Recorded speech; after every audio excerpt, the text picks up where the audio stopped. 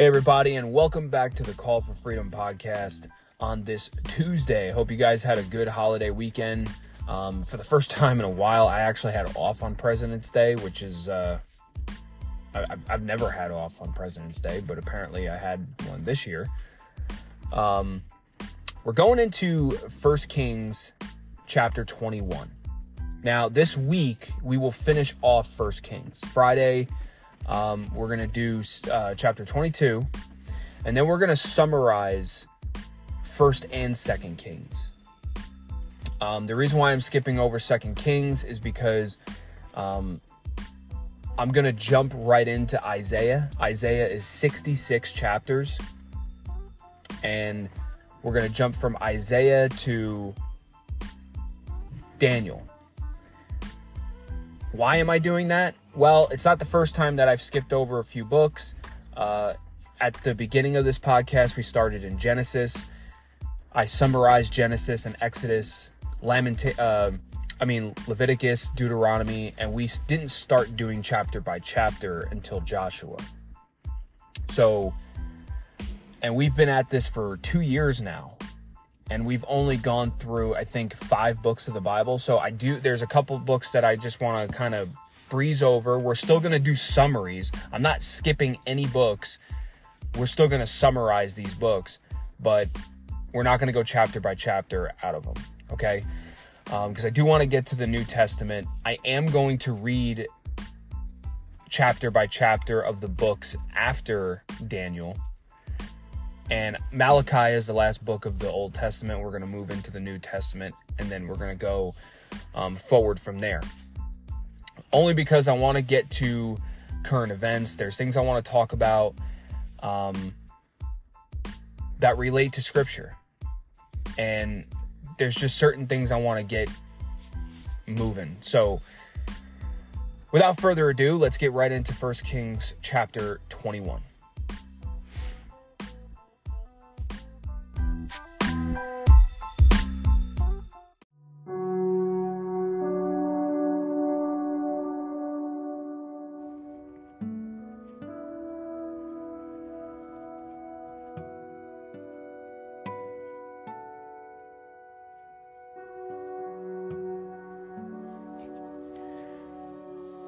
Naboth's vineyard.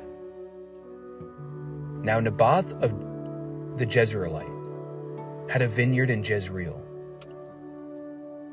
beside the palace of Ahab, king of Samaria. And after this, Ahab said to Naboth, "Give me your vineyard, that I may have it for a vegetable garden, because it is near my house, and I will give you a better vineyard for it. Or, if it seems good to you, I will give you its value in money." But Naboth said to Ahab, "The Lord forbid that I should give you the inheritance of my fathers." And Ahab went into his house, vexed and sullen because of what Naboth the Jezreelite had said to him. For he had said, "I will not give you the inheritance of my fathers." And he lay down on his bed and turned away his face, and would eat no food. But Jezebel, his wife, came to him and said to him, "Why is your spirit so vexed that you eat no food?"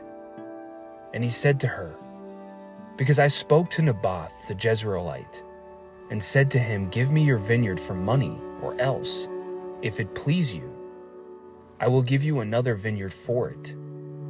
And he answered, 'I will not give you my vineyard.' And Jezebel, his wife, said to him, 'Do you now govern Israel? Arise and eat bread, and let your heart be cheerful. I will give you the vineyard of Naboth the Jezreelite.' So she wrote letters in Ahab's name, and sealed them with his seal. And she sent the letters to the elders and the leaders who lived with Naboth in his city. And she wrote in the letters, 'Proclaim a fast, and set Naboth at the head of the people, and set 2 worthless men opposite him. And let them bring a charge against him, saying, You have cursed God and the king. Then take him out and stone him to death. And the men of his city, the elders and the leaders who lived in his city, did as Jezebel had sent word to them, as it was written in the letters that she had sent to them. They proclaimed a fast and set Naboth at the head of the people. And the two worthless men came in and sat opposite him. And the worthless men brought a charge against Naboth in the presence of the people, saying, Naboth cursed God and the king. So they took him outside the city and stoned him to death with stones. Then they sent to Jezebel, saying, Naboth has been stoned, he is dead. As soon as Jezebel heard that Naboth had been stoned and was dead, Jezebel said to Ahab, Arise, take possession of the vineyard of Naboth the Jezreelite, which he refused to give you for money. For Naboth is not alive, but dead. And as soon as Ahab heard that Naboth was dead, Ahab arose to go down to the vineyard of Naboth the Jezreelite to take possession of it. Then the word of the Lord came to Elijah the Tishbite, saying, Arise, go down to meet Ahab, king of Israel, who is in Samaria. Behold, he is in the vineyard of Naboth, where he has gone to take possession. And you shall say to him, Thus says the Lord, Have you killed and also taken possession? And you shall say to him, Thus says the Lord, In the place where dogs licked up the blood of Naboth, shall dogs lick your own blood. Ahab said to Elijah, Have you found me, O my enemy? He answered, I have found you, because you have sold yourself to do what was evil in the sight of the Lord. Behold, I will bring disaster upon you. I will utterly burn you up, and will cut off from Ahab every male, bond or free, in Israel. And I will make your house like the house of Jeroboam the son of Nebat,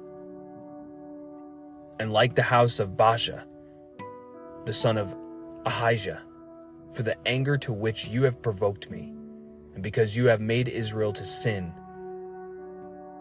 And of Jezebel the Lord also said, The dog shall eat Jezebel within the walls of Jezreel. Anyone belonging to Ahab who dies in the city, the dog shall eat. And anyone of his who dies in the open country, the birds of the heavens shall eat. There was none who sold himself to do what was evil in the sight of the Lord like Ahab, whom Jezebel his wife incited. He acted very abominably in going after idols, as the Amorites had done, whom the Lord cast out before the people of Israel. And when Ahab heard those words, he tore his clothes and put sackcloth on his flesh, and fasted, and lay in sackcloth, and went about dejectedly.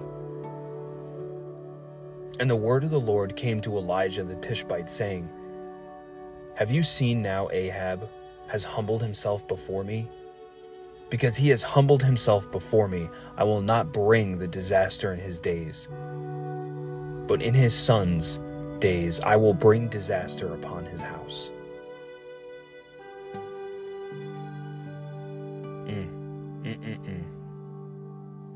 You know? You know, if you watch any show that has to do with kings and the queens and their wife, you know,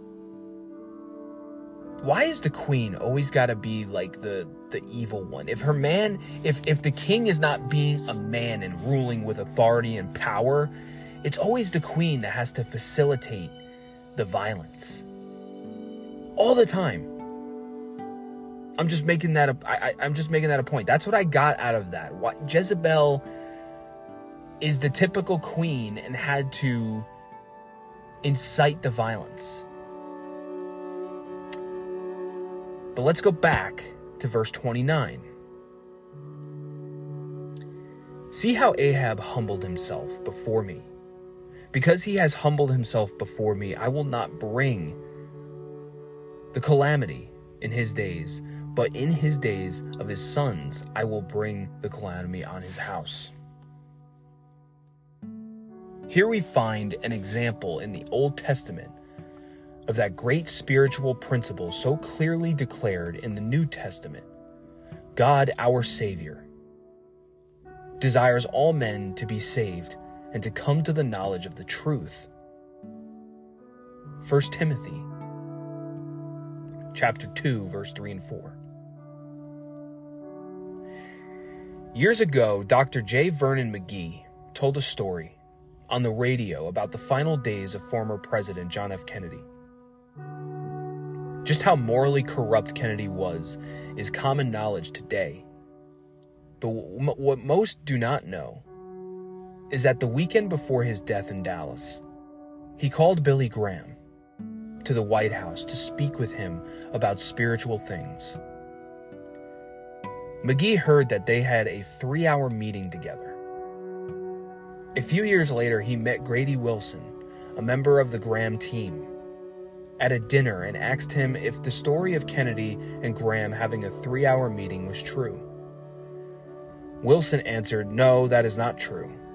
The meeting lasted 8 hours." Only God knows what really takes place in the heart of a human being.